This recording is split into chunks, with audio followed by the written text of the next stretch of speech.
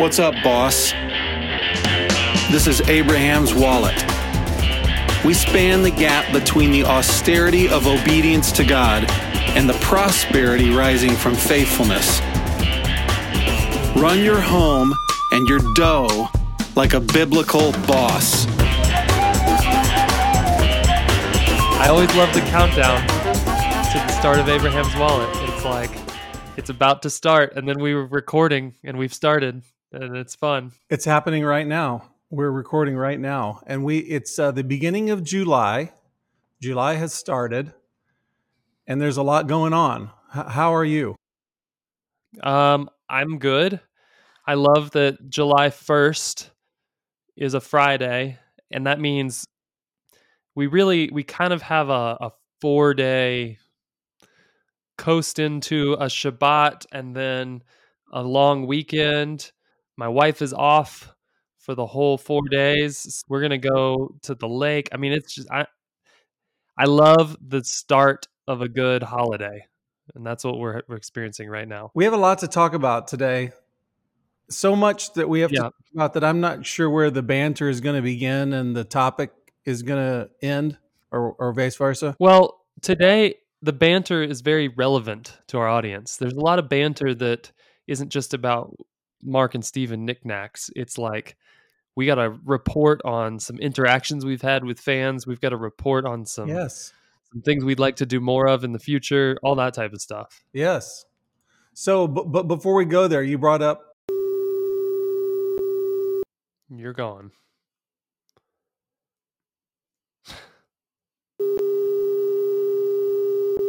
Mark, you once said that you recommended 1 to 3% of our portfolio in crypto. Do you care to revise your statement? Well, I said that because a good investor should be able to sustain a 3% chunk of your portfolio going to zero.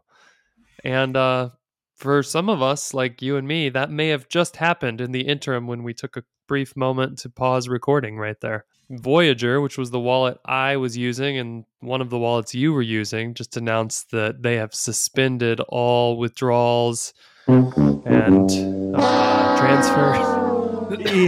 Me.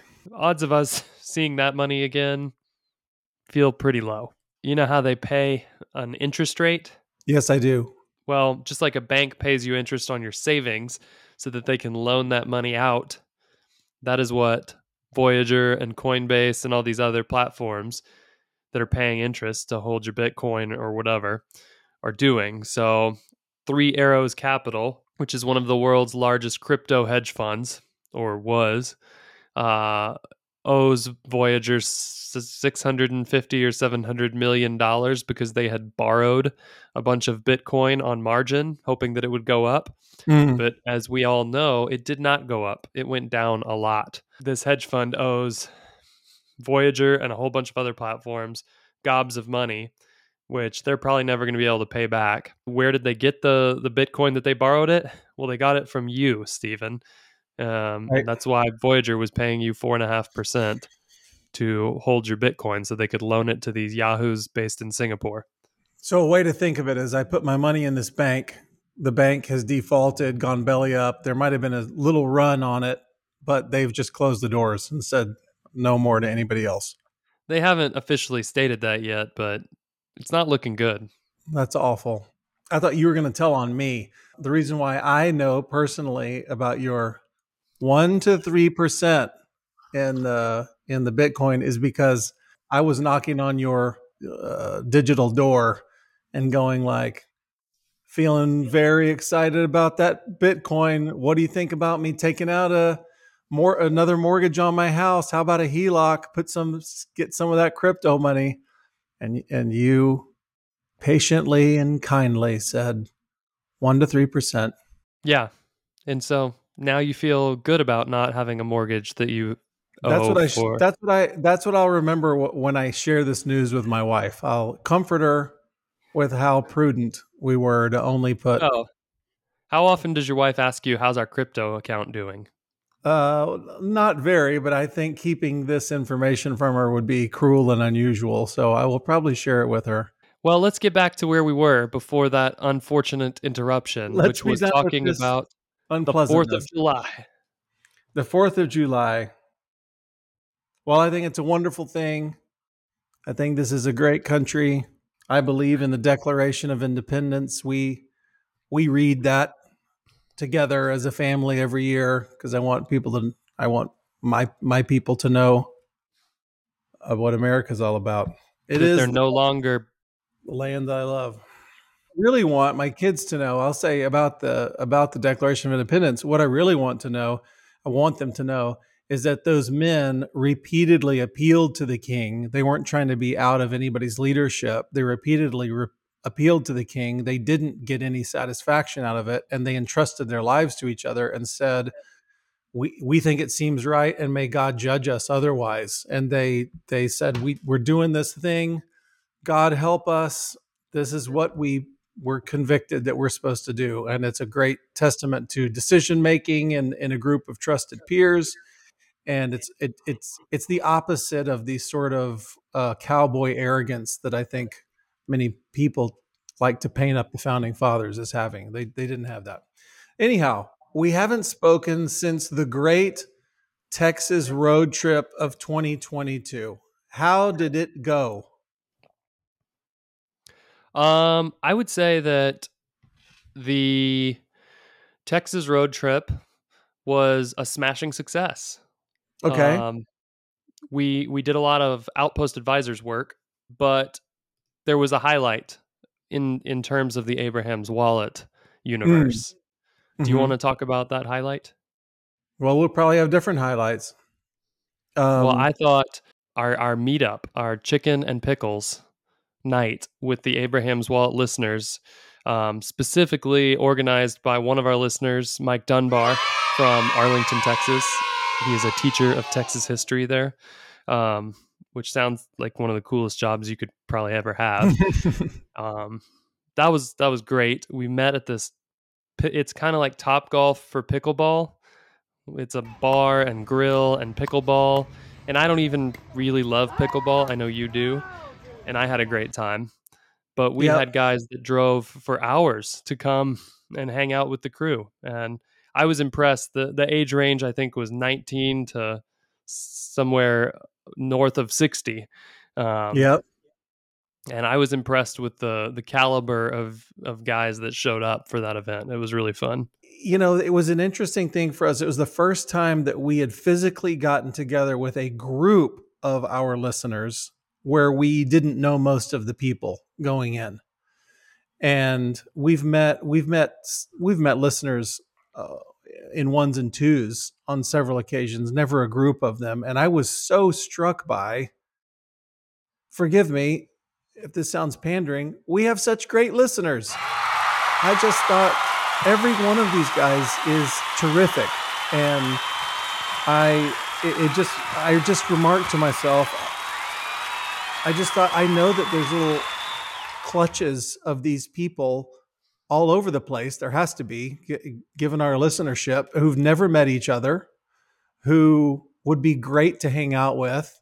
And, you know, even these guys that we met up with, they weren't like gooby fans in the way that would be a turnoff to me and the kind of fan that I never want to be. These are just like, hey, we're all pulling the same direction. And I just thought it'd be great to get together. And, you know, they were, I think it was surprising how much of a kind all of these strangers were. When they all got together, they realized, hey, we are all swimming in the same direction. Yeah, that was I find fun. that really encouraging. And, you know, guys were trading phone numbers there. And, hey, you actually live pretty close to me. Hey, I need to keep in touch with you. We have at least one guest who's going to be coming on the podcast as a result of that meeting, who I got to know at that meeting was like, you're fascinating. We need to get you on. So we'll be hearing from at least one of them in the future. My highlight, it wasn't the best moment or anything, but it was one of the fun things about the road trip for me was I like planning trips. I like doing trips, and I like sharing what I planned with people.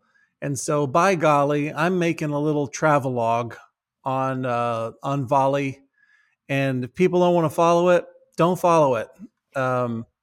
But you and I made little jump in, jump out videos of our road trips to Texas from Ohio and Utah, and that was kind of fun. It was fun. Yeah. It was a fun way for me to get updates on where you were, and to have some of our digital Abrahamic friends kind of weigh in and chip in on what was happening. That was really fun to me. There was a lot of barbecue, but there was some tragedies that were documented. You Yeah, lost a fender early on. You I lost did. a radiator later on, and then you ended up stranded in Little Rock at the end. So Yeah, I'm you can still not through paying for that trip because the fender flare has not been repaired and replaced yet. you can follow that drama if you tune into Volley. And that's the fun thing about Volley is people could jump in there now and they could relive the Sure. travelogue. Yeah. It's stored for posterity. You just have to Yeah, look you up could Abe's Wallet Road Trip. yeah, you could comment on it as if it just happened. Other things have happened since we last checked in with the podcast. I Yes. don't know when this episode is going live, but this was a big week nationally as the Roe v. Wade decision got overturned. Here, here. Unbelievable.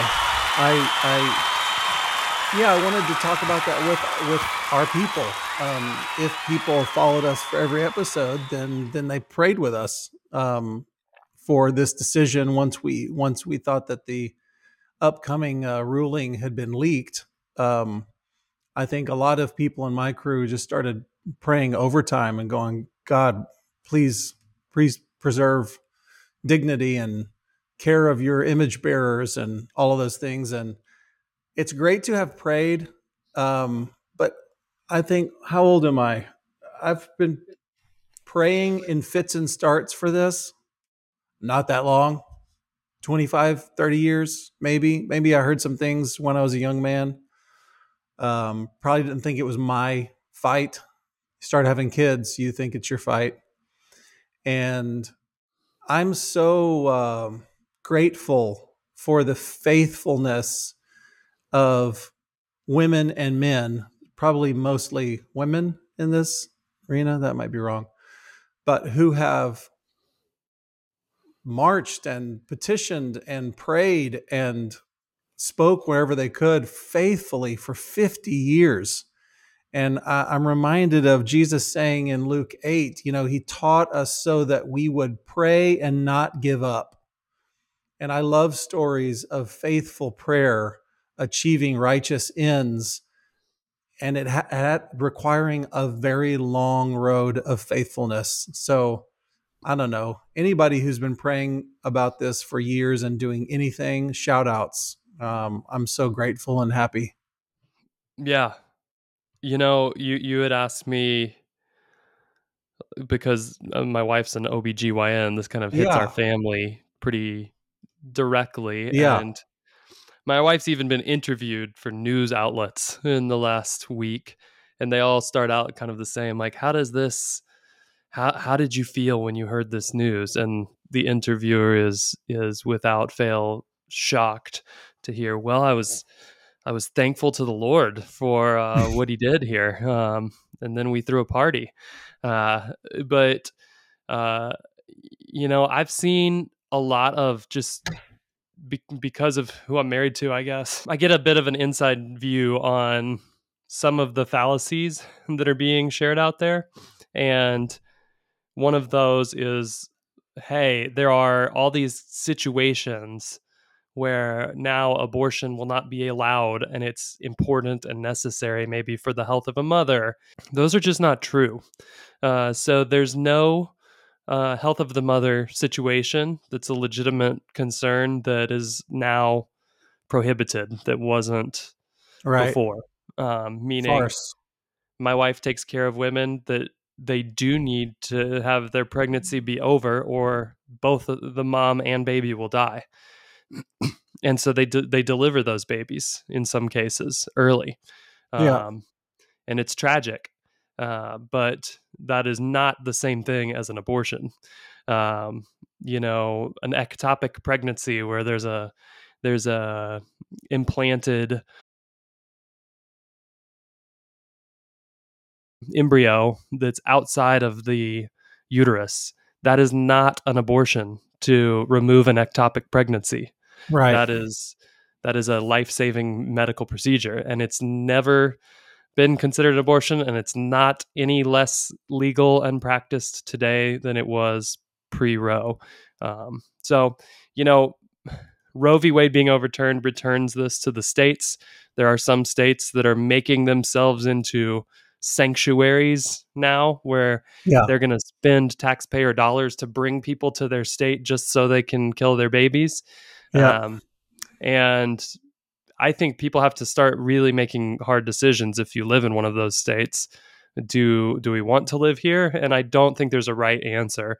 I think we need faithful people in places that have that value set, and we need people also to, like, I wouldn't fault somebody from saying, "Hey, I'm gonna leave that situation." So, lots of stuff going on, but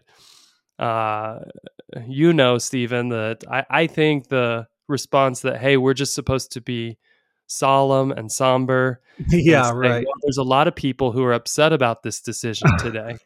Well, in my view, that is the same thing as if the day that the Emancipation Proclamation was issued, the Christians went, now there's a lot of plantation owners who have lost their slaves today, and we need to care for those plantation owners because they're hurting. They have lost their slaves. Right.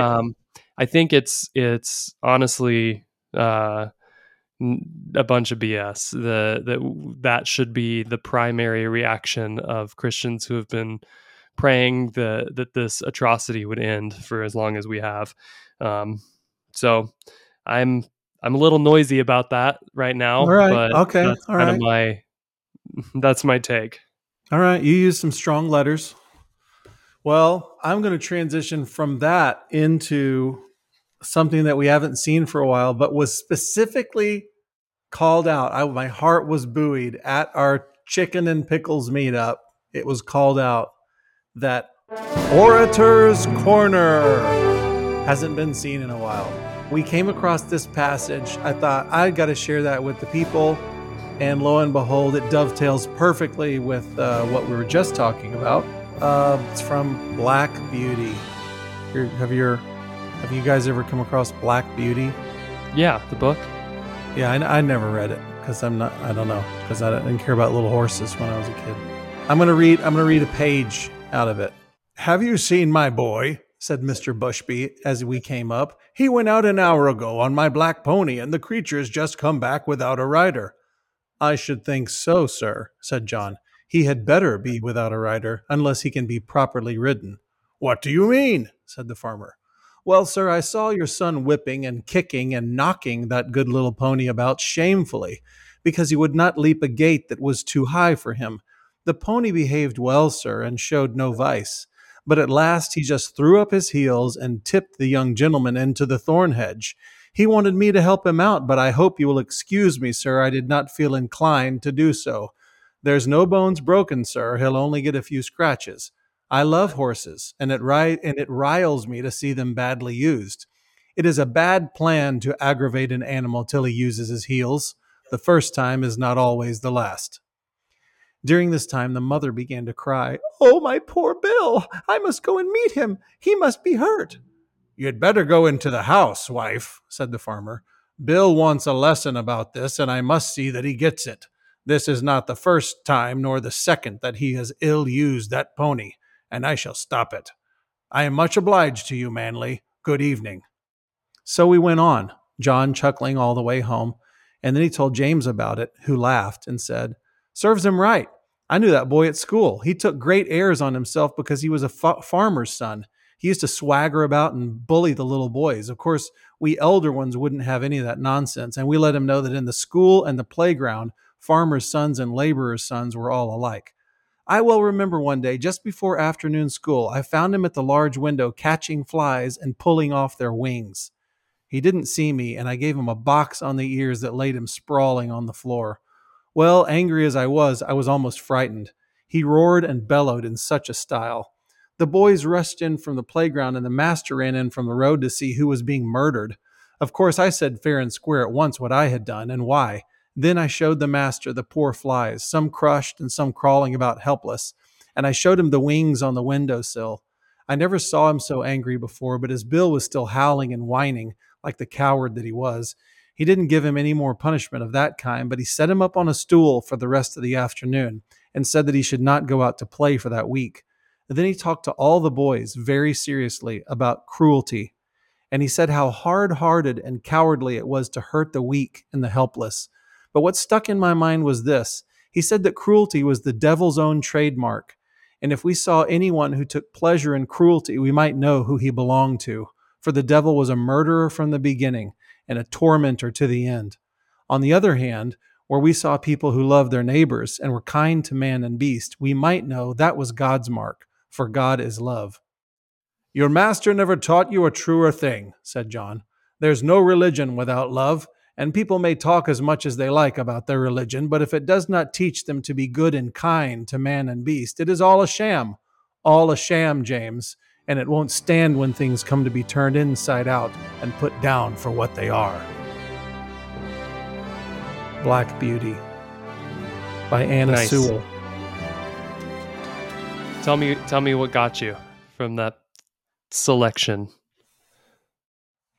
Well, first of all, there's the very simple point of cruelty, and that it's God's intention that we are the stewards of everything around us, whether it's a stray cat that needs some help, or I don't know, being kind to horses, or unborn babies. But I also like in there that there's just those interactions refer to a kind of upright, stand on your own 2 feet manliness that I miss. That somebody would speak frankly to a man on the street and say, yeah, I saw your son. He behaved badly and he asked me to help him and I wouldn't help him. And this story of, I boxed him on the head and he hit him across the head and he lay sprawling, crying in the floor. And he told the schoolmaster about it. And the schoolmaster, who was more interested in virtues than in policy, said, okay, that's cool. As a matter of fact, I'm going to punish the guy that you slapped across the face. So I don't know. I like it all. Nice.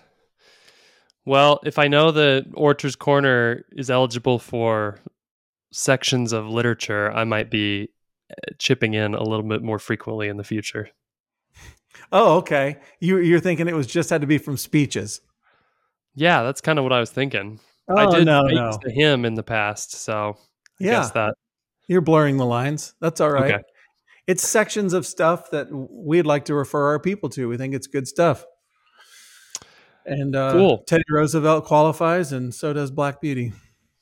Next subject is now we're into the quote content, but we're half an hour in, so we're well past the mark of banter. But I wanted to just talk to people again, kind of getting our head out of the sand and meeting some folks. It does me good. I really value meeting with men because I can keep my head down on the things that are important to me and that I come across and the things that I read and the things that I hear.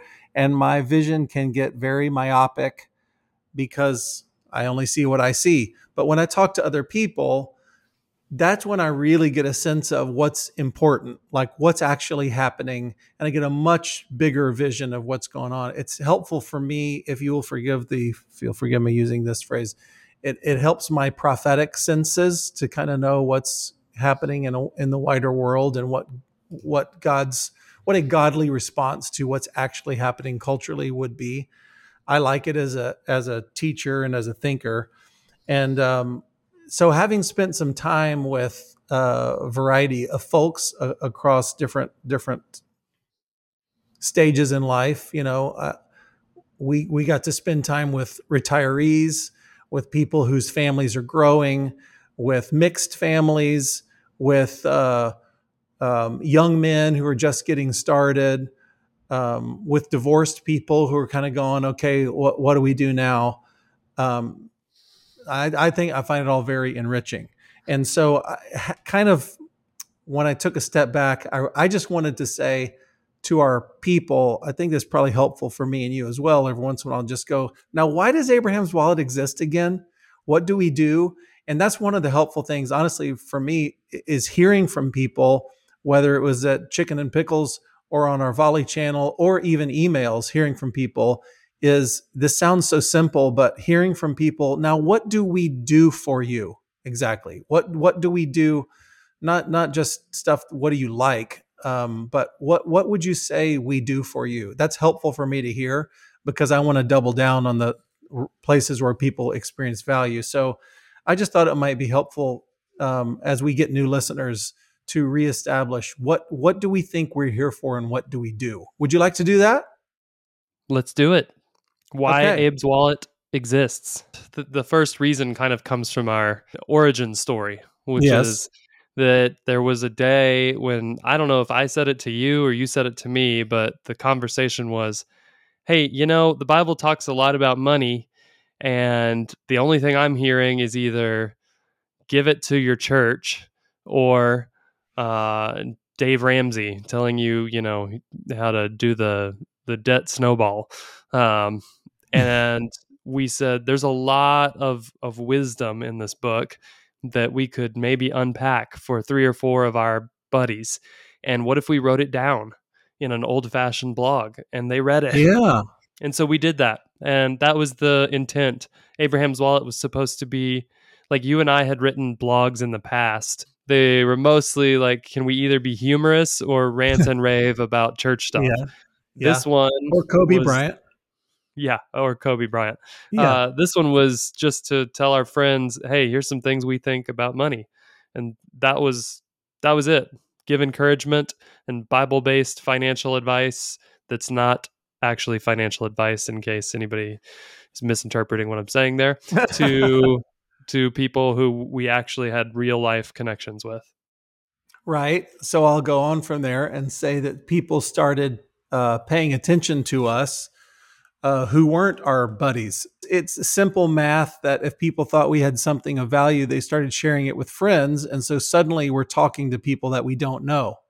So that being the case, there were some givens, some presuppositions we had about our friends that we couldn't make with new people.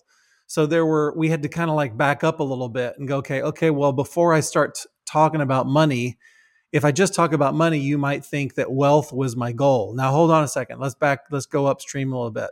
So we found ourselves talking about things that were bigger picture, things like, well, what it means to be a godly man, pursuing God, how you approach the Bible, then into visionary kind of family leader concepts like having a vision. Can you articulate your vision? What are the values of your family? Are you intentional about what you're trying to do? Have you articulated goals? Do you know how to do that with your wife? Do you have financial goals? We can give you some education and inspiration to reaching those goals. Do you have goals? Do you know what they are and where they will lead? And just talking about more like being a man, almost just being a godly man concepts, which we didn't start out thinking that we would do. But again, as we reached a broader audience, we thought, well, if we're going to help people, we really need to contextualize the conversation about money. And I probably wouldn't still be doing this if I didn't think that we were doing something that I didn't see elsewhere. And so, I think we do occupy a unique spot. So what is that spot? We believe in the active power of the Holy Spirit. So you just used the word prophetic. Yeah, true. You might have heard us talk about praying for healing. You might have heard us talk about, I don't know, stuff that may be totally normal in your scene. Maybe my little deliverance class I wrote back in the day. It may be something you operate in and have heard about. It may be something that you specifically disagree with us on.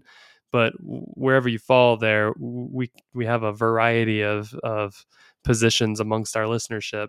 That is kind of where we're coming from. Why do you think that matters to this conversation? Well, I just think I won't.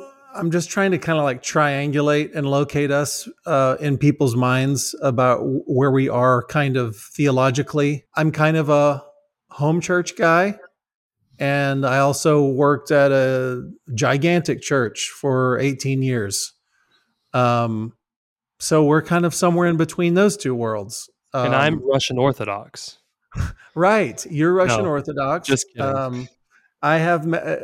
We once did an episode about ourselves, and I think I threw this in there. But I have a messianic Jewish congregation background. So when I tell people, when I say where we stand about the Holy Spirit, I think for people who who only know us as profoundly convinced that the Bible is the truth, I think they can be a little surprised with how receptive we are about Holy Spirit kind of things. And I think for people who only know us as Holy Spirit kind of things, like people who might have only taken my deliverance class, then they might be surprised to hear how profoundly convinced we are that the Bible is God's word, and there's going to be no revelation coming after that Bible was closed that equals the power and authority of the Scripture, and that God's word judges every part of life. So even with our previous conversation about Roe v. Wade or whatever it is, the first question is, what does the Bible say? It's not how do I feel or what do I think the Holy Spirit is leading me in? No, the first question is, what does the Bible say? Because you don't know how the Holy Spirit's leading you if you don't know what the Bible says. So I'm just trying to lay out for people that why I think we kind of occupy a unique space. That's all. And I do think that commitment to the authority of Scripture is why, even where you and I fall on the theological spectrum on a bunch of issues, we have a really diverse theologically group of people who have told us they benefit from this show. Yeah. And we can link arms with a cessationist Presbyterian, yes, and go about the business of the King together, because we have that shared touch point that we say this is what we judge everything by. And yes, so that as much as we're committed to, like, we want the activity of the Holy Spirit in our life and even in what we do at this podcast, we're also very, very excited to work with people that have a variety of views on that stuff, as long as we can agree on the foundation, which is the Scripture. Yeah, I'd say, to kind of summarize, that if you believe that God's word is authoritative, we can walk together. We don't have to agree on what it means or how you play it out. We can disagree on that as long as we can agree that God's word is authoritative. So another little places that we occupy is that we believe in, as I've already said, we believe in local gatherings of believers. Yes, you should do that. The Scripture says don't neglect meeting together, but we don't believe that the guy with his name on the marquee in front of the red brick church house has some kind of magical authority in your home, for instance, that a father doesn't have. We believe that the father has authority in the home, and that he's to submit himself to other trusted, God-fearing men. But we don't believe that anyone should ever, like when you walk on a church campus, say to your family, okay, I'm handing you off to this guy because he's a professional. He knows really. I'm just a guy. This is the guy that knows the stuff. We believe the weight of spiritual authority is on the father, and that when fathers get together, then you have robust churches. So again, we kind of occupy a unique space there. And we've done it. We've said it before, but the outshoot of that belief is that the family is the headquarters then of the church, so that whether it's instruction, rebuke, culture, creativity, relationships, everything, the responsibility for all of that lands first on the family, and a healthy church is just a collection of healthy families. And a healthy city then it becomes a collection of healthy churches. So that's right. our goal then is to kind of win the hearts of fathers and instruct them in God's ways. I think that's the goal of anybody that's doing ministry in this space, where they would be ministering to fathers or I hope mothers so. or families, and a lot of what happens at the church institution. I think their job is to do the same, which is to equip families. And what does that look like? Well, men need to know how to lead their families. We try to, even when we talk about 401ks or some super technical money thing, we try to couch it in like, not just here's the tips to do the thing, but encouraging guys to sort of step into a role where they actually can put their hand to something and direct it, because we believe that fathers are God's ordained leaders of households. Men need to know how to pastor practically. What does that mean, Stephen, to you? It means, if I can just think of the way a family is built, the first thing it means is that you know how to care for your wife spiritually. So pastoring is usually described in terms of the soft invitation skills of listening, comforting, healing, which it is, but it is also the harder, stronger, more challenging skills of teaching, leading, and guiding. I mean, the word pastor means shepherd. So when I think of the practical skills that a family leader needs, it begins with his wife, because that's how your family began. That's what we're supposed to learn. Is we're supposed to learn how to gently lead in a way that isn't hurtful or domineering, and to be caring. I always think of, to me, the kind of classic moment where you're learning how to pastor is when your wife wakes up with a bad dream, or she had woke up that you left her. She had a dream that you left her, or that you had cheated on her. And the way that you respond in that moment is pastoring. Can you listen patiently? Say, let's why don't we pray? Why don't we, if there's anything in the room that is oppressive, I'll deal with it. I'll command it out. I'll stand at the front door all night and speak to the spirits in the darkness and tell them to go, whatever. That's pastoring. And then that it expands to children. And then you start doing that with children. And there's no question that has a knock-on effect into your male relationships. And you find yourself, as I do, pastoring my friends, pastoring children that aren't in my family. And it's the heart of a pastor that wants to shepherd, that is both leading and caring for. And I've got this rod that I use with great care, and I have a staff that is guiding. And anyways, that's my answer. The next kind of place we try to equip family then is how to manage and think in kind of a 5 capitals way. The most important is spiritual. Then there's relational capital. Then there is physical capital, intellectual capital, and at the end, financial capital. And a good father knows how to think about all of those, trade up lesser value ones for higher value ones without creating bankruptcy in any of them. And money happens to be kind of the most unspoken capital in the church. They, like I said at the beginning, the church at large, not always, but our experience has been they seem to be most interested in you giving money to them when they talk about it. Yeah. And the prerequisite, though, for handling more important capitals in the scriptures is that you know how to handle money. So we've talked a lot about that. So we do want you to be generous, but we want way more than that. We want you to be great investors and savers and budget makers and spenders, and know how to use money to enrich every other capital in your life. So at the very bottom of all this hierarchy is the place where we've chosen to focus a lot of our advice as a podcast, because it is the one that we sort of got the least amount of teaching on personally when we were sitting in church pews or talking to people who were, I mean, you and I have both been discipled by lots of great men, but not very many of them chose to tell me, like, here's how you should go about investing or spending, things like that. No.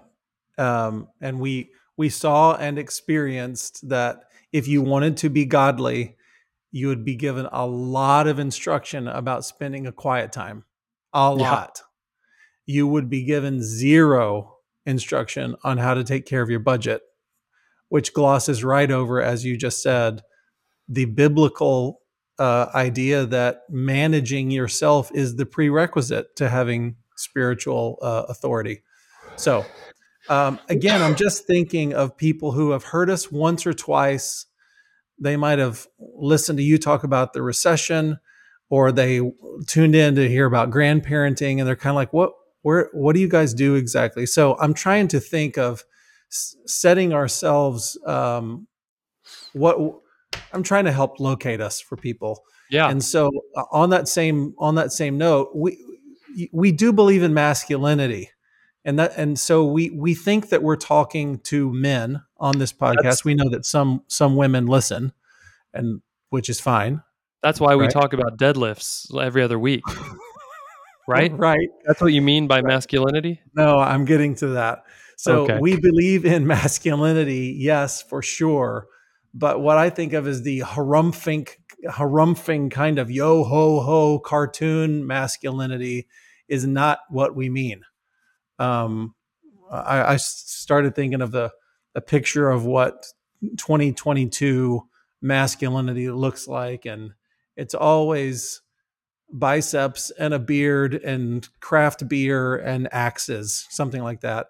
And I'm not opposed to any of those things. They don't scare me, but I'm not so simple as to think that equals masculinity. I know plenty of guys like that who are cowards, who don't know God's word. They don't know how to handle a woman, etc. So we think of Abraham. When I think of masculinity, I want all of us. I would like it if we could transfer in our mind, if we could get rid of, I don't know what you think of the cartoon version of masculinity is John Hamm or Captain America. Well, Captain America is a girl now. No, Captain Marvel is a girl now. Captain America is still a man. So whatever, I wish that we could wash out all that modern stuff. And when we think of masculinity, we think of Abraham. This is a responsible shepherd who has a vision of an expanding family of faith. That's a pretty good summary of Abraham biblically, is that when he interfaces with God, sometimes what he pleads for is his vision of a family of faith that he's trying to create and grow. That's our guy. We named ourselves after that guy. That's who we're trying to build and who we're trying to model families after, Abraham. And I personally don't care if the people listening to us are weedy and thin and can't deadlift anything. I don't care if they're a dweeby. I don't care if they're in IT or in logging. I don't care. I think that if he's a fireman or an accountant, it doesn't matter if he wants to build a family of faith. I don't care if he rides a bike and is a granola guy or he does have a beard. I don't care if he hates coffee or he loves pour over, the elite $8 cup of coffee. I don't care about those things because those things are not primary. Those are dressing. And I know some very studly masculine guys that if you met them, you would think that's what you're wearing. Gee, what a dumpy looking guy you are. And I just think, yeah, we'll just wait till unrighteousness touches his family, and then we'll see the lion that this guy is made of. So, I don't think that yelling is necessarily masculine, but I do think that we have to yell every once in a while. We should get our dander up about some things. If you're a defender of your family, there are some nerves that can be touched that you won't budge on. And even if you have to oppose your own family members, as the scripture tells us, you'll do that because they're non-negotiables to you. I don't think that yelling something is more righteous than not yelling something. I think that can be a cartoon version of masculinity, and we see a lot of internet preachers who do that sort of thing. That's not who we are. On that note, we believe in independence, but it's not so that we can drive our lifted 4x4s with Punisher logos and AR-15s through town with Trump flags blazing and Kid Rock blaring. Do you like that image?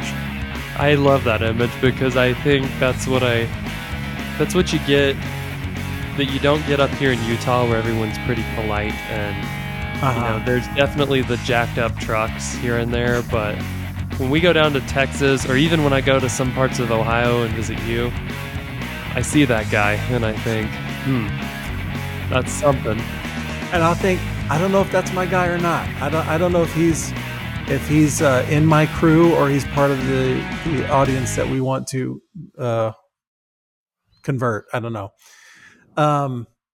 We want independence in our homes so that we can obey the mandate to live our lives quietly in community, raising godly kids and influencing outsiders as the Lord affords opportunity. I went off on volley recently about this, and I'll just repeat that the point of our homes isn't mission to outsiders.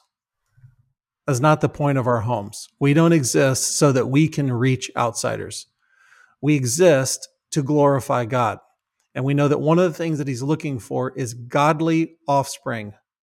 So it is primary for us that our homes are places of godly culture where there is truth and love both going on. And when I think of independence, I simply think of the right to do that. That's why I like July 4th, because the Declaration of Independence has given me that, and so I'm a fan. So we don't want independence from the accountability of a church community. We've already said that, but we want independence from outside forces that want to make us eat Babylonian meat, if I can use a Daniel picture there. I don't want to eat that meat, and I don't want my family to eat that meat, and I want the independence to do that. So all of that to say, I think a good summary for us is that we want to help men run their home and their dough like a biblical boss. That's why we exist. So if you're just tuning in or you need a refresher, that's who we are. That's why we're here. And that's why we're going to keep trudging onward. And I don't know if it'll be next week or maybe in a future episode, but there was a whole second part to this little review that was reviewing the critical path to biblical greatness, which is a very grandiose title, but it's kind of saying, we think that there's some milestones that are broadly applicable that could help somebody who's setting out to run their home and their dough like a biblical boss kind of say, am I on track? Am I on the rails towards the goal? And so look forward to that, because I think we're going to try to lay out, here's some things to be thinking about, like, okay, I'm 17. What should I be about right now? You know? Or I'm 40 and I've got a job in a 401k. Like, am I doing everything I should be doing? Yes. And we just kind of want to lay that out. So I think that'll actually be exciting. Our job is not to tell you, here's the specific prescription of the type of job you have or how many kids you have or what type of church life thing you do. None of that. But to give you some actual biblical, here are worthy checkpoints along the way so that you don't wake up and find that you loved this podcast and were a big fan of everything we said and then didn't actually do any of it. And now you're looking back and going, man, I wish I had some measuring rod to find out if I was on track or not. Yeah. Sweet. Well, we'll do that at some point. And maybe by next week, Voyager will have opened up withdrawals and you won't have this melancholy tone in your voice. Hopeful thinking. I love it. All right. See you then. Until then, bye. Bye.